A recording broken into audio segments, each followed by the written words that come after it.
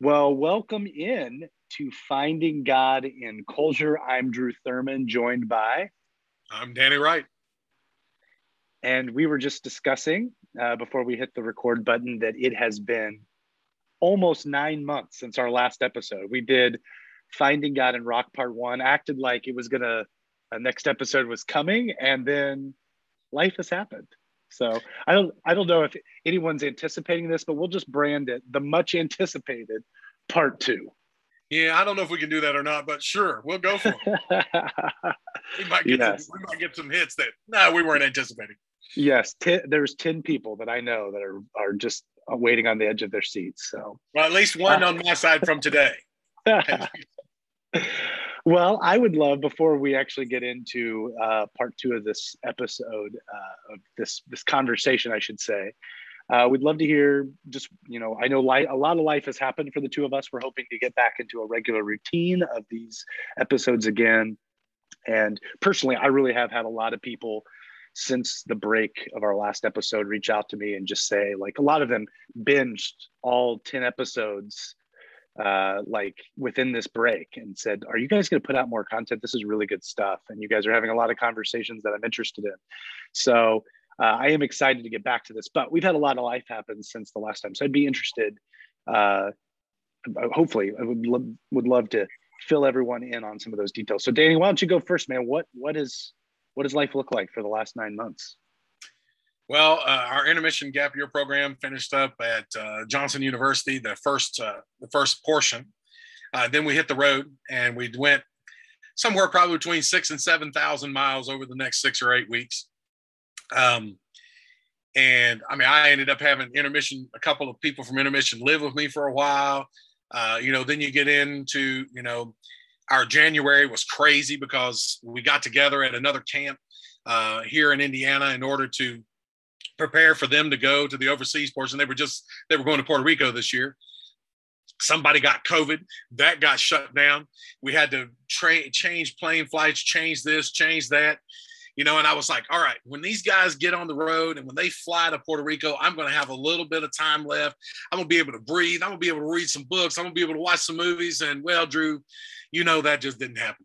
I mean, it just kept seeming like no matter what was going on, I was busy, because I worked 3 other jobs besides that one.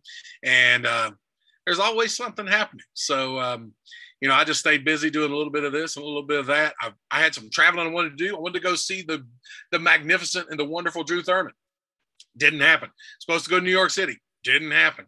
So one of these days it will happen because I will make the time because it evidently is not going to be found. It's going to have to be made.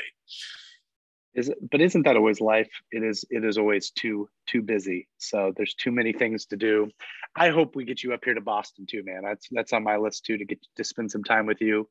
From my end, it has been, it's been insane most of this time, but it's part of the reason the episodes have not been going on is I do a lot of the editing, a lot of the recording. We've been in the process of building all of the editing and all of the recording. Yes. And he has no help. So. Well, you drive a lot of our content, and this was all your idea originally. But we've been building out a coffee shop co-working space, and we finally launched a couple of months ago. But man, it has been brutal. Just the construction process itself was exhausting, and then you actually start the thing, and it has just been insane. I have such mad respect for every small business owner in the world. I am going to shop small from here on out. Small business owners are superheroes. But it has been a labor of love. It has gone incredibly well. We've been really well received by our community, serving up some awesome coffee and helping create a workspace. If you're in our area, you're listening to this, it's in Waltham, Massachusetts. It's called Common Good Co. And yeah, it is. I think we're a specialty coffee shop and a boutique co-working space. We'd love to have you. But it has kicked my tail. So we're finally on the other side of the worst of that, which is why we're partially back at this. Is I've actually got bandwidth again to participate in the podcast and not just be theory. And so, yeah, that's kind of what my last 6 or 7 months have looked like. So excited to get back at this. And honestly, I would say one of the things, I'll just share this really quickly before we take a break. and like let the intro play. I've been in a season as well with Renaissance and some of the work that I do on the microchurch front, where this finding God in culture stuff has taken on a new life in my own life. I have discovered very quickly that living missionally is really dependent on recognizing God's agency in the world more than man's agency. And the more I live missionally, the more I realize that you actually have to have an increased awareness as to where God's working in the world. And we've actually even redone our training to literally train every single person that the foundation of mission starts with recognizing where God's already at work. And so I think I'm also partially excited to get back into this podcast because God has breathed fresh and new life into me with this topic. And I believe it more than I ever have before. That this is the conversation, not just like a conversation. It is the conversation for Christians in our age. And if we can't recognize where God's already at work, if we can't find him in the everyday stuff of life, our existence is going to get really hard here with what's coming in our culture and in our future. And so it's either going to be really good news for those of us who have developed these life skills, or it's going to be very hard on those of us who want kind of a binary, sacred, secular world where Christians get to create their own little Christian kingdom and nobody else gets a say besides overtly churchy activities taking over. And so, man, fired up to get back into this podcast for that reason. Well, I definitely agree with you. Yesterday, as I was reading a few things, getting prepared for what we were going to talk about today, and I didn't spend enough time getting prepared, but I mean, I was just so excited. I was so moved by something I read. I immediately called you.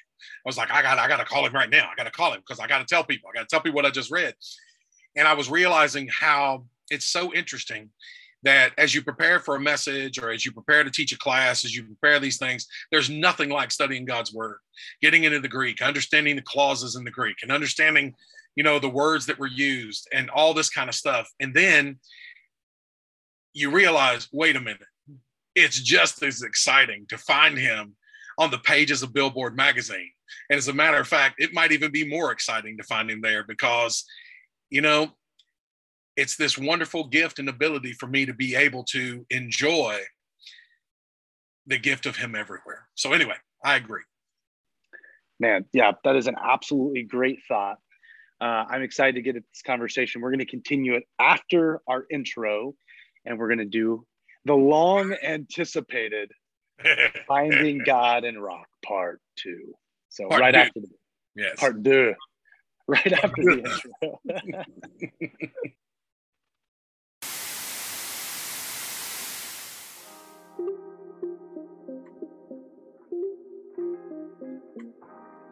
God gives us life, breath, and everything else. In him we live, we move, and we have our being. He keeps on speaking. He keeps on transmitting. He continues to show up and never stops revealing.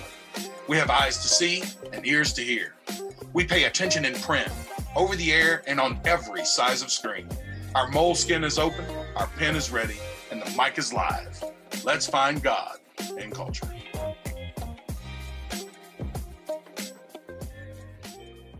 Well, again, we are in part 2 of this episode or this conversation on finding God in rock.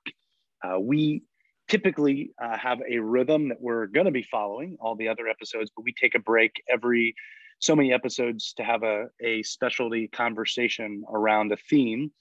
And this one obviously had a nice big almost 9-month break between it, but we have been just having a conversation about what does it look like to look at rock music and find God there. This is a conversation as we were going back to our last episode, just kind of joking about, for so many Christians, the perils of rock and roll are often, this is a symbol of godless culture in the American imagination. And yet we think, like so many other art forms, there's so much God to be found. So excited to kind of continue that conversation. We mentioned a number of different songs on our last episode that we'd been kind of struck with or it hit us, that we we discovered God in. So we're going to continue that on. And Danny, I'm going to let you go first, man. I'm excited to hear what is it that has recently hit you. I think I'm not sure if you're going to share the one that you called me about, but I know this last week, even just kind of having this conversation again has excited you, and you've had some things, some themes come to life. So you start us off, and we're going to go from there. All right, sounds good. Well, so I was, I mean, I can always go back to the old standbys, you know, because there's always these songs. Like, for example, Sunday morning, I preached at Cicero Christian Church in Cicero, Indiana. And I started with a beautiful old song by Three Dog Night. The old Harry Nilsson had written this song actually in 1968. I'm sorry. We just have to reference that you started with a Three Dog Night reference. This is amazing. I know. Well, and I mean, it was funny because I was laying here in my office. I'm working on a message for Cicero Christian Church that supports our camp. And most of those people had never even seen me before. So they had no idea what was going to be walking into the door that Sunday morning. Long-haired, you know, long-bearded weirdo. And so I get up and I start talking about Harry Nilsson wrote a song in 1968 that sounds like a breakup song, but it actually started because he called somebody and got a busy signal. And I told a bunch of people that are under 21, yeah, you don't even know what a busy signal is. I mean, I understand that. And the song plays off of that busy signal at the very beginning. Well, anyway, he says 1 is the loneliest number. 2 can be as bad as 1 because it's the loneliest number since the number 1. And I was preaching on John 17, which is this beautiful passage in which Jesus over and over and over again prays that we might be one as the Father and he are one, because the Father is in the Son and the Son is in us, and we are in the Son and we are in the Father. And of course, doesn't explicitly say it in Jesus's prayer in John 17, but the Spirit is in us and we are in the Son. And it gives all this kind of stuff. And I said, 1 is not the loneliest number. 1 is the only number, because Jesus wants us to be one so that the world may know. Well, anyway, that'll preach. Yeah, well, I hope it did. I sure tried. So anyway, I don't want to just use the old standbys. I don't want to just use the things, you know, that have meant something to me. So I go out looking for new stuff. And a lot of times I'll just go on iHeart's radio charts or Billboard 100 or something like that. I love the alternative rock stuff because I prefer that over pop. And I ran into this guy named Jelly Roll. And I mean, I had heard this song on the radio, but I didn't even realize which one. We just need to like chuckle at the name. I mean, like the first time you referenced, I was just like, it's hard to take seriously a name like Jelly Roll, but there's a lot more depth there than you would think when you hear there's a rocker named Jelly Roll. Well, who's really more of a country guy who came out of country hip hop. So anyway, that was just kind of interesting. Which is weird. There's all these confluence of music that are all the fusion of so many different styles now. You know, we just, you know, so many different things coming together. And you got a Jelly Roll. It's in the top 35 songs on, you know, alternative rock, but the same song is also in the top of the country charts.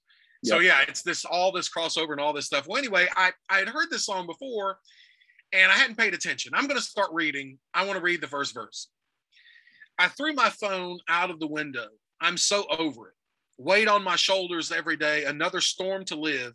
I'm standing at the ledge. My foot's about to slide. What if it takes the fall for me to learn to fly? That stopped me first. And that said, I try to run from what I've done and it cost me everyone. All it left me was feeling numb. Then he gets to this. Sunrise stayed up till the morning. Eyes stay bloodshot from the smoking. Another round and I'm locked and loaded. Faith has faded. Living on the edge, 1 foot in the coffin. Lord knows I don't pray too often. Knees down when the devil comes calling. Ain't no saving. Dead man walking. A dead man walking.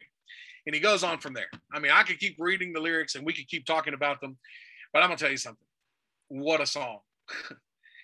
I mean, first of all, you know, he's standing there on the ledge and he's looking out and he says, what if it takes the fall? You know, and I can't help but think about Kierkegaard and the leap, you know, and I'm thinking about what if it takes the fall for me to learn to fly, you know? But what really got me when he says, I got 1 foot in the coffin, Lord knows I don't pray too often. And then he says, knees down when the devil comes calling. And so I was asking all my friends, I'm like, what does he mean, knees down when the devil comes calling? Is he surrendering to the devil as the devil shows up? And I'm thinking to myself, ain't no chance. That doesn't mean he doesn't fall into temptation when the devil shows up. But he just said, I've got one foot in the coffin. Lord knows I don't pray too often. Knees down when the devil comes calling. To me, I'm hearing this beautiful moment of a broken guy who's saying, look, I know I'm broken and I know I don't pray too often, but my knees fall when the devil comes calling, and I'm doing my best not to allow him to take me down one more time. And so you go on in this song a little bit further, trying to find, there's another line that I just absolutely love where he talks about being, you know, how broken he is. Yeah, let's see. I get so high, I'm frozen time, shattered pieces on the floor of a heart no longer pure. Sunrise, stayed up to the morning, he goes through all that again. Weight on my shoulders every day, another storm to live, he says. And I just can't find this lyric that I'm looking for. But when I hear him sing, you hear the brokenness. And I'm telling you something, that's one of the most important things that we can come to. God loves a broken spirit. He is close to a broken spirit and to a person with a contrite heart. A bruised reed he does not break. And so here is this guy who knows what it's like to be in addiction, who knows what it's like to struggle. At least that's what it sounds like in this song to me. What do you think, Drew? No, yeah. I mean, I think, yeah, I'm not sure about the devil reference. And I'd even be as interested to, sometimes the devil can be not the devil, it can almost just represent temptation or hardship or whatever else. But I would say I agree with you. And it sounds, man, I love what you're getting at, this sense of brokenness. And it sounds like the lyric, I think there's a lot of lyrics like this, that it's almost like coming to the end of yourself. What is it like? Here's somebody who, I even thought the lyric was interesting of, throwing the phone. Was that like a reference? I threw my phone out the window. I threw my phone. There's just some very strong visual deals there. But yeah, it sounds like somebody who's come to the end of themselves and is open. Like, man, I don't like who I've become. I don't like what I'm doing. Nothing seems to be working. But there also seems like it sounds, it almost sounds conflicted. Like I want to believe, but I'm such a mess. And I agree with you. I think those are the lyrics. Well, one, I think there's so many people that can identify with that. There's so many people that have been in that moment. I think these are why lyrics like this matter to us, because, much like any form of art, it taps into an emotion or gives words or permission to feelings that we can't name. And it's like, yes, I couldn't have sat down and wrote these lyrics out, but I feel these things. But yes, I think as we go looking, not only through the pain, but also saying, hey, yeah, I love what you were saying. This is where God meets us. I mean, I think I go back all the way, one of my favorite stories in all of scripture is Hagar's story. Here's someone who's at the end of her rope, who's been mistreated, neglected. The system is failing her, even by people who, we often call heroes of the faith. And yet in the midst of all of this, God meets her, and she's the one who calls God the one who sees, And so, yeah, I love what you're getting at with this lyric. I think I'm with you. Yeah. You were looking that up. I was looking up the old phrase that she had, Bier Lahairoi, or Bier Lahairoi, the well of the God who lives and sees me. Yes, absolutely. Yeah, that's awesome. I love that you're bringing that to the attention. I'd be interested though. Did anyone you talked to have a different perception on the lyric than you did? I don't know. I might have bowled over them. You never know. But what I did, Drew, was I was like, even when you and I were talking about this, I'm like, well, I should just go and search some more and see what I can find. And so what I immediately found was a song called Son of a Sinner.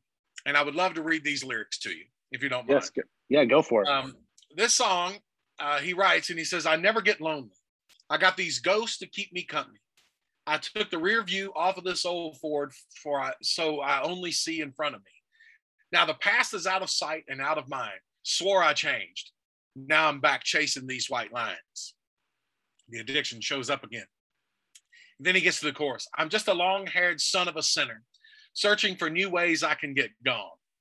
I'm a pedal to the highway if you ever wonder why we write these songs. I'm only one call away from home. I'm only one drink away from the devil. Yeah, I'm somewhere in the middle. I guess I'm just a little right and wrong. Then he goes on and he says, these back roads got me. These pills pretend to be my friend. I'm done for the last time. I'm lying to myself again. I always say that. Now I'm on my way back there somehow. I should know by now. I'm just a long-haired son of a sinner, searching for new ways I can get gone. I'm a pedal to the highway if you ever wondered why we write these songs. Because I'm only one drink away from the devil. I'm only one call away from home. Yeah, I'm somewhere in the middle. I guess I'm just a little right and wrong. Now listen to this. Mistakes I made, I paid for them in cash. Walked 1,000,000 miles on broken glass. I feel like I'm fading. My heart's been slowly breaking. Might pop a pill and smoke and maybe drink. Talk to God and tell him what I think. At first, he's going to hate me, but eventually he'll save me. And then he goes back to the chorus. I'm telling you something. I was so moved when I read these words. And when I found out that this guy is going to, he's caught in this addiction. He's caught in this struggle. He's caught back and forth. And again, you could say that maybe he's writing about somebody else. Well, you could say that until you find an article about him in Billboard magazine. And then you look at this Billboard magazine article and you come to find out a few things. He was recording in Nashville's Sound Emporium. The Sound Emporium has been used by the likes of Alan Jackson, Kenny Rogers, Waylon Jennings, all of those kind of people. And on this one particular night when he was recording this album, a singer-songwriter Ernest shows up.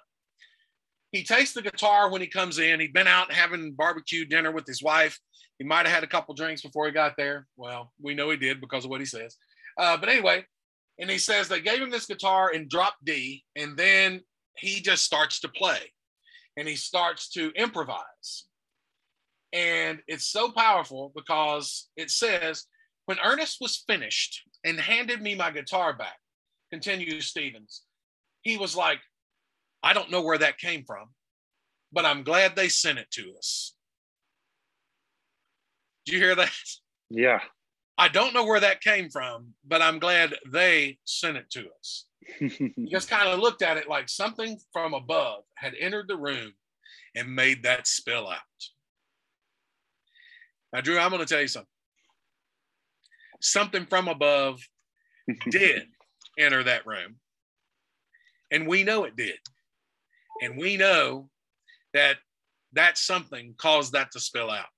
Whether people have been a couple of drinks into their evening, or whether because God is at work and he is on the move. And I just love the fact that these guys can just grab a guitar, they sit in a room, and then it just happens to come out of them, and they realize, I don't know who gave us that, but I'm glad they did. Yeah, well, I would like to explain the they. It is the Father, and the Son, and the Holy Spirit. That is who it is. Now, again, just because Stevens or just because, Ernest is, whether or not they give credit, I truly believe that God showed up that night and helped them write a lyric that's going to help somebody. Now, here's what's even better. You go a little bit further into this article, and Jelly Roll says this. He says, there are points in the song where it becomes extremely autobiographical. Some music's meant to be heard, and some music is meant to be felt. Personally, I try to make the kind of music that's meant to be felt. And I'm listening to that, Drew, and I'm just like, I'm blown away because I love Jelly Roll. I don't know if we'll ever have a chance to meet each other, but I don't care. I would love to sit down with him anywhere and have a conversation, and I'll just let him talk, and I'll just sit there and listen because I love the fact that he realizes something bigger is going on and that he has a purpose. How much of a purpose does he have? He says this. He talks about that night when he actually sang this song, and when he sang this song at like 3:30 in the morning, and when they recorded it after a crazy night together with a bunch of their friends, says, I remember it being a very emotional moment. And I remember getting those goosebumps as soon as I came in and sang the song. I never get lonely. I got those ghosts that keep me company. There was just a chill bump that ran through my body. It's one of the few times I've ever had a song in the studio that I knew was going to be special. And then he goes on in the end of this article and he says this: the music we make is extremely cathartic, says Jelly Roll. I meet fans every night who tell me some of the saddest stories I've ever heard in my life. If hypothetically it was just one person, I could never quit writing these songs. I have a duty to continue to try to touch that one person. Thanks be to God that Jelly Roll, whether he knows it or not, is being used by God to love the broken. Oh, and well, I'm telling you, well, there is a song, there is a line somewhere that talks about the fact that he's just a broken human, and I'll hopefully find it before we're done. But well, I want to say that line too, because it's amazing. Well, I mean, there's so much you mentioned. One, I just found it interesting going back to the last lyric you read was him talking about at first something in reference of like, I'd like to meet God. At first he'll hate me, but eventually he'll forgive me. But so one, that's a whole nother conversation. We could have a whole episode on the perception of God and how we've cast him in this role of the angry father, who's just looking to cast down punishment on us. And so I think that was really interesting. But yeah, I think as you're going on, I think you're starting to touch into something huge here, which is probably worthy of a whole nother episode of just talking about. And I think this is where a lot of artists touch on a lot of spiritual transcendent themes, is that to be an artist, I think, is in some essence to open yourself up to something bigger than you. And I think there is something unnamed there that is just, it's really hard. I mean, from a poetry level, I might have even referenced it previously on the show. Christian Wyman has a great little book called He Held Radical Light. And that's really almost what he's doing. He's naming all these incredible poets that he's followed or that he's been friends with, and just the search for God and transcendence and what happens in art. And it's just an incredible book. But even coming to other music, I think in the last episode, I might have even referenced Nathaniel Rateliff. And I love, he had a video with one of their albums that I remember watching the making. It was like a little 5-minute documentary. They were out in the desert somewhere in California, Arizona, New Mexico, I don't remember, but somewhere out like in the desert where they just recorded every day. And he talked about waking up every morning, taking a swim in the pool, and almost just asking the universe, what do you have for me today? And it's almost, he goes on this whole idea of like, he knows there's something out there that's sparking, and he doesn't want to name, he doesn't want to give it a personality. He doesn't want to give it a name. We obviously, I mean, from the very beginning of this show, we've talked about Act 17. And I think what you're almost touching on is your Paul Mars Hill moment of saying, hey, I know who showed up in that studio. Hey, I know who that universe is. And, and I see the altar to the unknown God. Yep. And that's exactly what it is. I finally found this. I told you it was in that song. I had to look it up separate because evidently I just couldn't read the lyrics that I saw. This is part of Dead Man Walking. It says, Russian roulette, I swear I don't have many chances left. No, I should change, but man, I swear I'd rather dance with death. And then listen to this. I'm just a desperate soul, another broken human. I know some stars are falling. I know some stars are shooting. I'm telling you, when I hear that, I'm not upset at a person who struggles with drink, who struggles with weed, who struggles with any of these kinds of things, because these people are searching. And they're searching to fill that hole that can't be filled by any of these other things because they will all let you down. And so when I hear this, I mean, it's my responsibility as someone who believes that I do know who they're talking about and that this is an altar to the unknown God. It's my responsibility to pray and to love and to care and to reach out and find other broken human beings that are desperate souls in need of hope and to meet them there. Because I tell you something, he's a little right and he's a little wrong. And you know what? I'm okay with that because so am I. And if I ever get to the point to where I think I'm all right and there's no wrong in me, that's the problem that we've had in the church for a long time.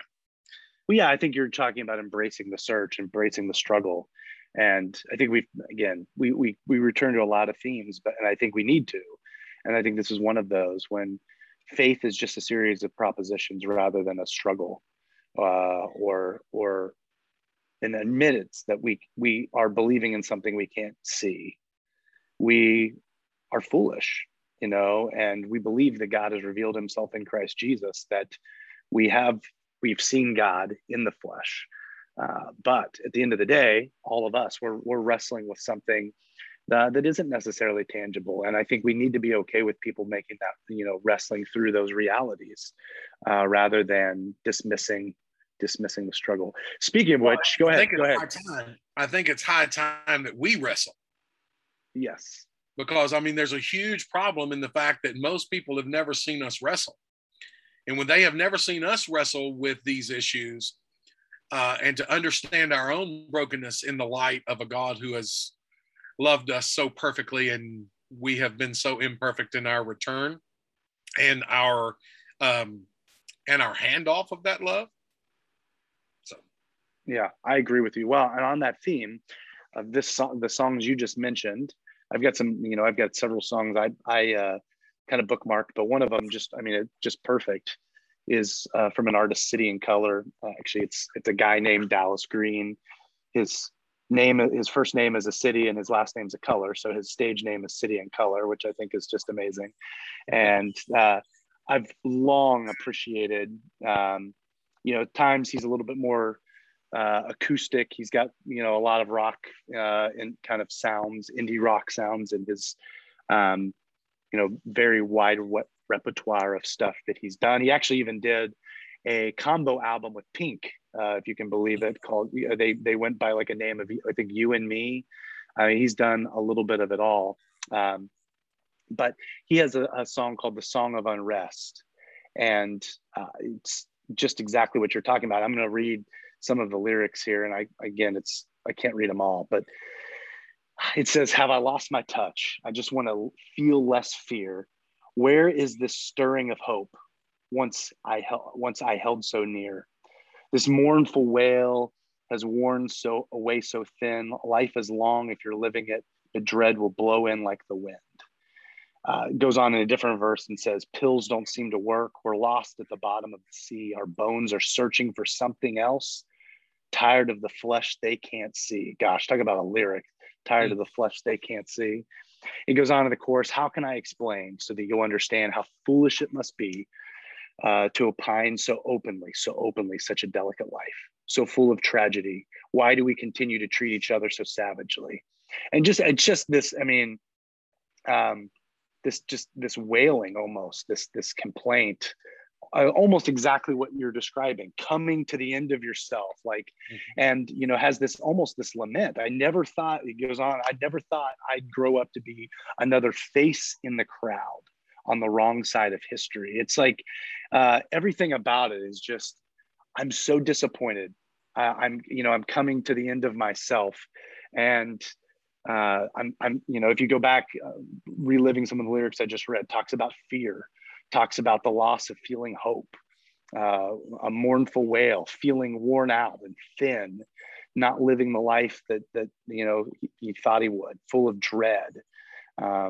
Pills don't seem to work, lost at the bottom of a sea, searching for something that he can't see, his flesh longing for something else, feeling like he's nothing, identity issues. All these themes are all happening. And he's hinting, I think in that, what I love about the lyric is it's not, some lyrics are, even some of what you even read is a little more concrete, where it's very much like, here's how I feel, and maybe here's the answer.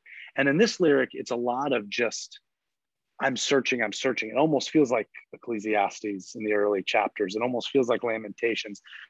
Something's not working. Something's not right. My soul is unhappy. My lived experience is not what I thought it would be. And I actually think, I don't know if it's, Yeah, I think I've referenced that there's several podcasts I listen to, and I don't know if it's true, but actually talk about that we might be on the edge of already. It seems like the flywheel of what era we're in it keeps moving quicker and quicker and quicker.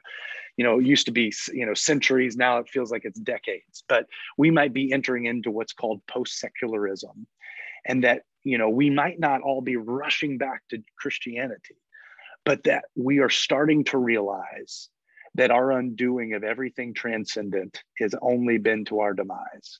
And that while we were so sure that we could do and live this life without anything bigger than ourselves, we're realizing that it's not all that it was cracked up to be.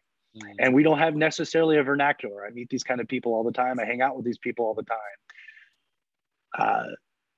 But it's there. So I'm actually going to just reference something, not rock music, and then I want to hear your thoughts. But there's a movie, who knows? Again, it's been so long since we've recorded some of these episodes. I don't even know what I've referenced in the past. But there's a documentary that was called The City Dark. It's all about light pollution and how what the effects. I mean, it's actually impacting our health. It's impacting the environment. But we're living increasingly in a 24/7 environment. And in fact, there were several astronomers, that were referencing. I thought it was really funny, not believers, but we're asking what happens to the human psychology, to the psyche, when we believe, when this is all we can see. We no longer can see the universe around us. And you think about it. I live in a city. I never can see the stars, unless I get out of the city, because I'm just trapped in light pollution and only what I can see. They actually have a couple of different folks they interview in Manhattan who the only time they've ever seen the stars are when there's been blackouts. And I don't know this to be true, but I think what Dallas Green is referencing is kind of almost is a metaphor of what, or I would say is a metaphor of that I think we live in a culture that we are stuck in what Charles Taylor would say is the immanent frame. We're stuck. This is all there is. And we've been quite happy believing this is all there is. That Nietzsche was right. God is dead. We've killed him and we are quite fine just doing it all on our own until we're not. And I think we are waiting for the moments. I'm not sure we're realizing there's something dying in our souls, like the astronomer saying, is there something wrong in us when we believe this is all there is? And I'm not sure we get there till we almost, what the reference songs you were referencing earlier, until life brings us a blackout. When everything gets unplugged and suddenly we're forced to look up and see the stars. And I would actually say that's when the Christians need to come in and we almost need to pull up our telescope and say, let me help you know what you're seeing. Oh, by the way, that's this planet, or hey, this is this, this is this series of stars, whatever it is. But I think that's what you're getting at in the lyrics you're referencing. I think that's the lyrics I'm getting at here with City and Color is what happens when we come to the end of ourselves, and maybe, just maybe, in this world, in this culture that we live in, that's the exact place God wants us. I'd be interested. That's a lot of thoughts I'm throwing at you, but I would be interested to hear what you think. Well, I'm enjoying listening because I love you, man, and I love what you're saying. I'll be honest with you. Let's just go back to Son of a Sinner for a moment. So the video for Son of a Sinner, which can be found on YouTube and lots of places on the internet, it's a very powerful video. Jelly Roll is sitting at a bar, and there's a bartender cleaning glasses, and he's drinking his drink.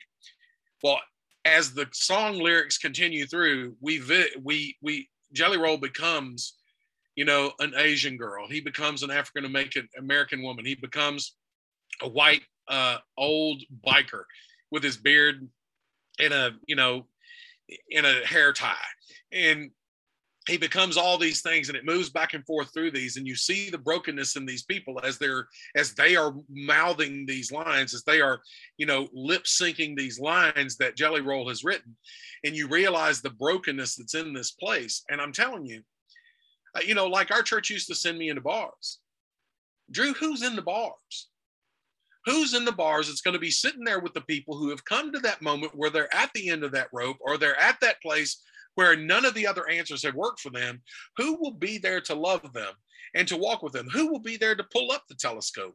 Does anybody know anything about astronomy anymore? I mean, do we know the difference between Jupiter and a star? And I mean, can we be able to show these people, this? I mean, do we realize that just a couple of weeks ago we had the harvest moon that was the this moon, and I mean, do we even care? Because we are lost in a whole bunch of things that eventually will not matter.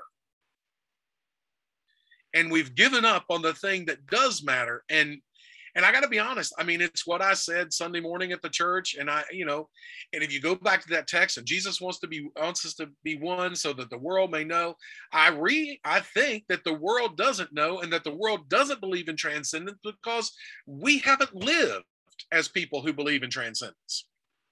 And we haven't lived as people who believe that there is a light out there, and that there is another world that is greater than this place, because we have loved this place more than we've loved the Father. And I mean, John says, you know what, if you don't love, if you can't love God, if you have this love for the world, this lust for the world. And so, I love what you're saying. And I love this idea of, I think that'll preach, that whole idea of let's pull up a telescope. But you know what? You better know there's something out there yourself, and you better know what it looks like. Oh, I think you're unbelievably right. And I think this goes back to what I was saying before the intro of why I believe in this conversation more than ever. I think we have, even as Christians, yes, we don't believe God still speaks. We don't think he still moves in the world around us. We're believing a history book. God did something 2,000 years ago, and now we just need to be good people so that we can get to heaven someday. But we have no lived experience that God's still living, moving, and breathing in our world, in and around us all the time. And that's why we have no language to talk to these kind of people who are coming to the end of their experience and saying, you know what, this is a failed experiment, and I might be open to something else.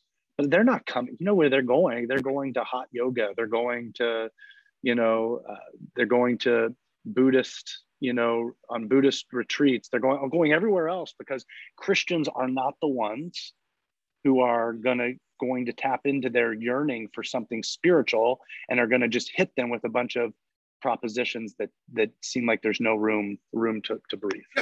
Because we don't care about them. I mean, let's just get back to the truth. We don't care about them. And we do make it about propositional truths, and you have to line up in these lines. And the unity that Jesus talks about in John 17 is not a political unity. We are not going to think alike. We are all loved alike. And you get into this concept of realizing, did you know that MIA gave her life to Jesus? I was reading about this the other day. MIA gave her life to Jesus. She's trying to sort that out and what that looks like with her religious system in which she grew up in. And who's there for her? Who's there with her in this conversation? And I know there are some people, but I want more of us to be out there loving like Jesus loved. Jesus became one of us so that we might become one. And he wants us out into the world. This is not about us being good. This is not about us getting to heaven. This is not about that kind of stuff. This is about an everyday lived experience of becoming Jesus. I tell you, as I was reading the commentaries in John 17, one of the funnest things that I came across was there was this one female commentator who she nailed it. She goes, well, what happens in John is, there's the book of signs, there's the book of glory. She goes over and over again. There are all of these I am statements of Jesus. And, my man from Bama, Marty Solomon, would tell you every one of those I am statements is in direct confrontation to one of the false Greek and Roman gods. And so, he is making John 17, he prays, he says, I have made your name known, and I will continue to make it known. And one of the ways the name has continued to be made known is through the power of the Holy Spirit living in us and us becoming the I am, the point of contact, not just of contact, but a point of intimacy for all people with the Father, because the Son is in us and the Holy Spirit is in us and we are in the Father and so forth and so on. So anyway, I just think that's huge. And yeah, I agree with what you're saying. And I really wish that we would come to a point where we would live outside of ourselves and where we would care about the things that matter to God and not the things that we think matter to us. And that we would quit worrying about whether or not we have all of our, ducks in a row for our retirement, and that we would just start being willing to give of everything and to trust that in this world we will have trouble, but guess what? It's okay. He's overcome the world and it's going to be fine. Well, and to that point, I mean, listen to this. I've got this lyric that I think goes along really well with what we're talking about from a band called Bird Talker. I don't know if you've ever listened to them, Danny, but they have a song called Better Days. Listen to this. I think this is the cry of, I think this hits on what we're describing. And this is why we need to be able to speak into this. Listen to this. We're waking up to find what's broken down. Is there any truth among the wreckage that I forgot along the way? I know that I can't stay. I know I can't stay. But is there a part that I can hold on to if I get lost along the way? Chorus, I believe in better days. I believe in better days. Verse 2, we're lit up like a wildfire, you and I. We sent the sparrows searching into the night, but the light of the flames wasting the place we knew. We hope we'll find our way.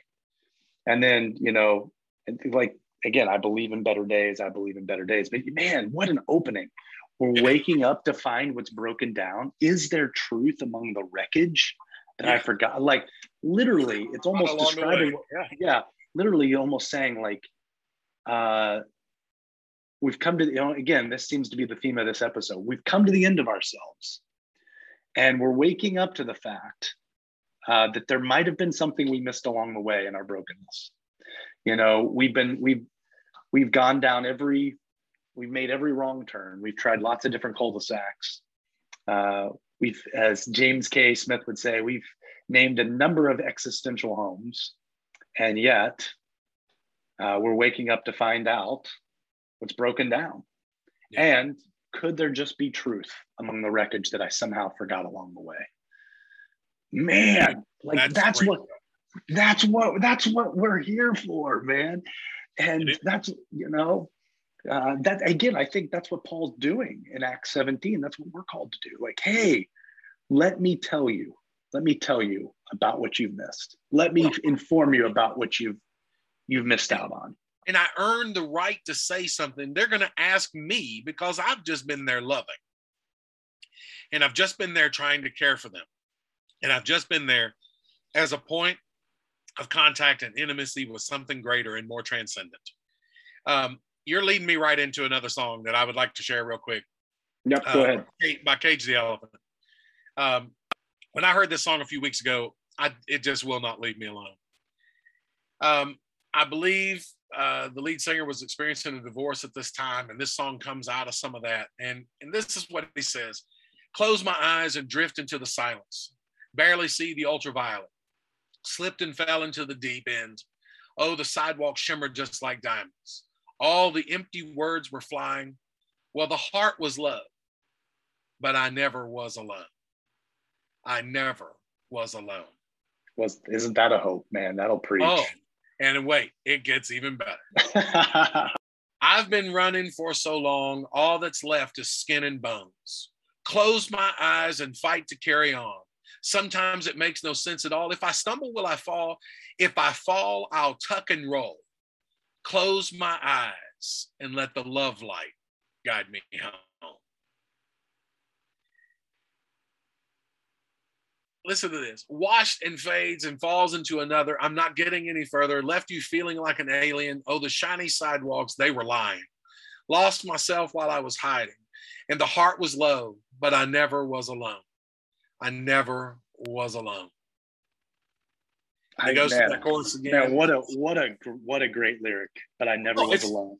It's unbelievable. But that line that gets me, I close my eyes and let the love light guide me home. Let the love light guide me home. When we realize that we've left this wreckage behind, and when we realize that we're at this place These guys are coming to that emptiness of fame, the emptiness of a relationship that we thought was going to probably last. And now all of this stuff is gone. He gets to the end and he's going to say, close my eyes and let the love light guide me home. And Drew, in the live performance of it that I watched in some Blackbird studio or something, the last time he says, close my eyes and let the love light guide me home. And then he says, let the love light guide you home. Oh.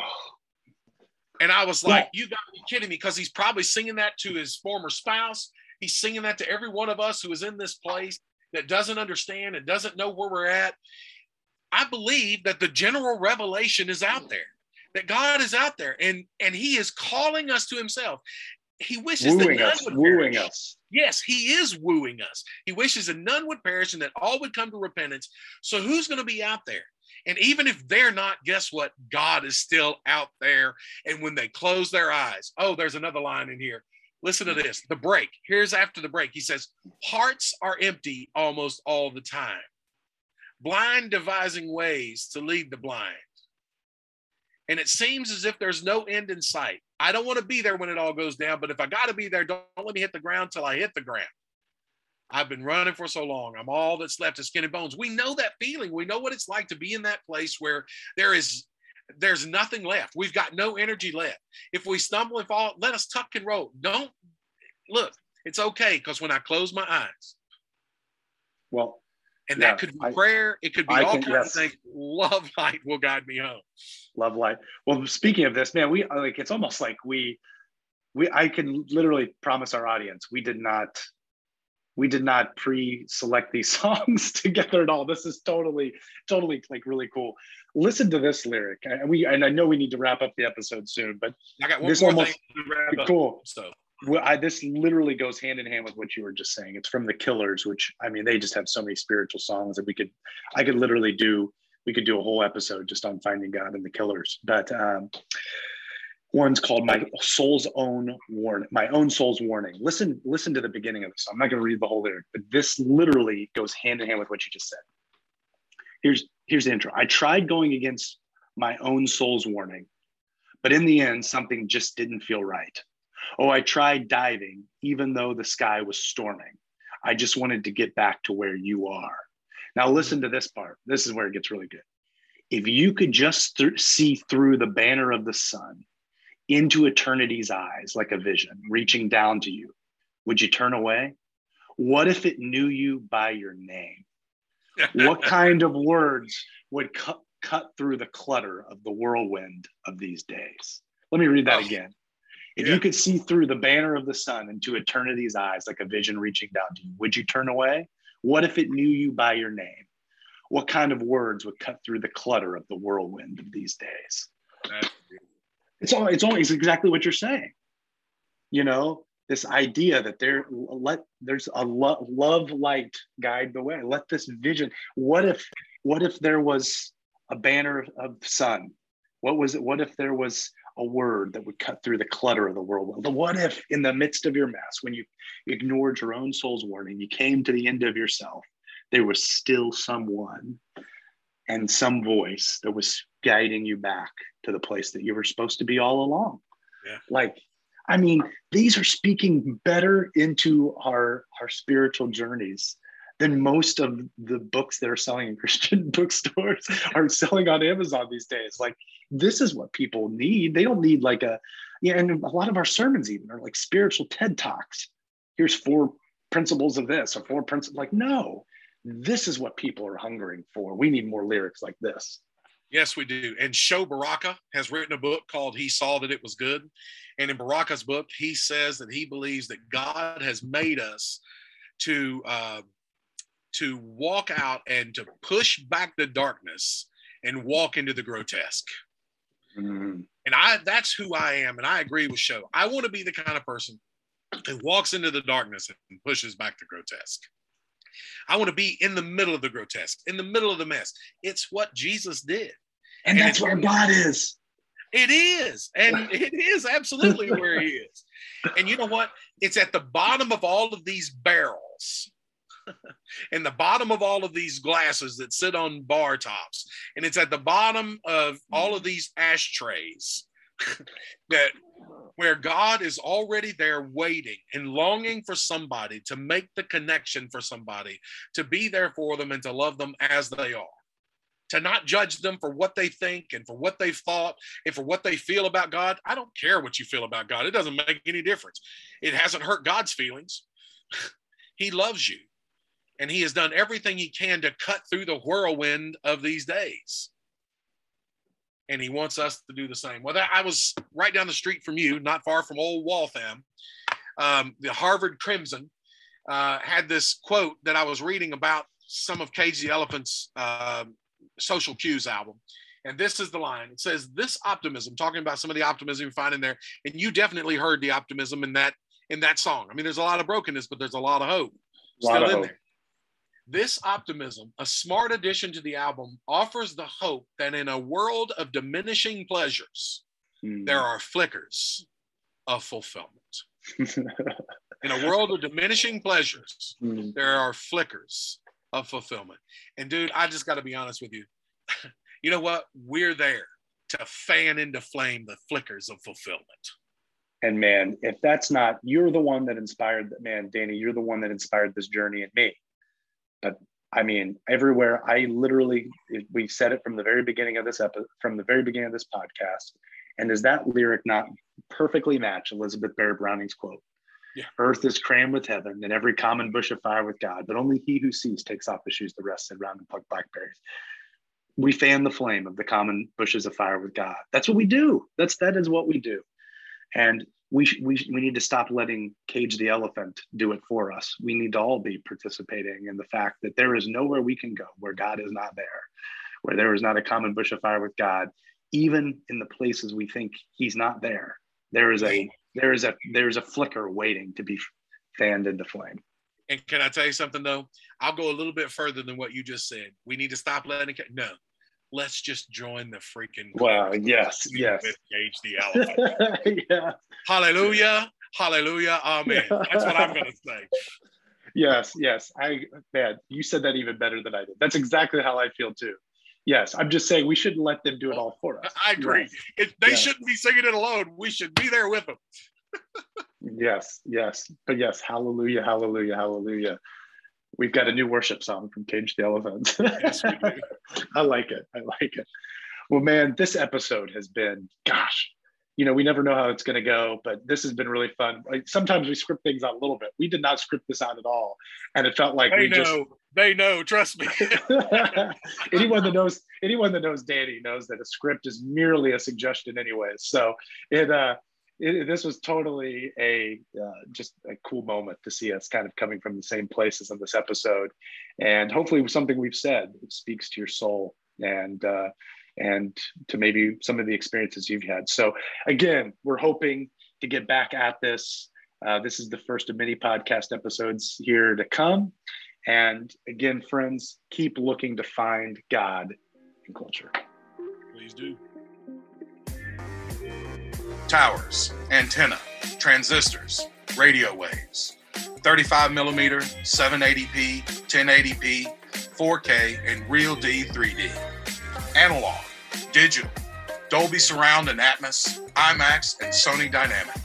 Beats, Sennheiser, Ultimate Ears, Bose, Audio-Technica, Condé Nast, Viacom, Time Warner, Gannett. Penguin Random House, Simon & Schuster, HarperCollins, Macmillan, Motorola, Apple, Samsung, LG, Chrome, Safari, Firefox, Edge, strangers, you, me, friends. God is on the air, in print, and transmitting.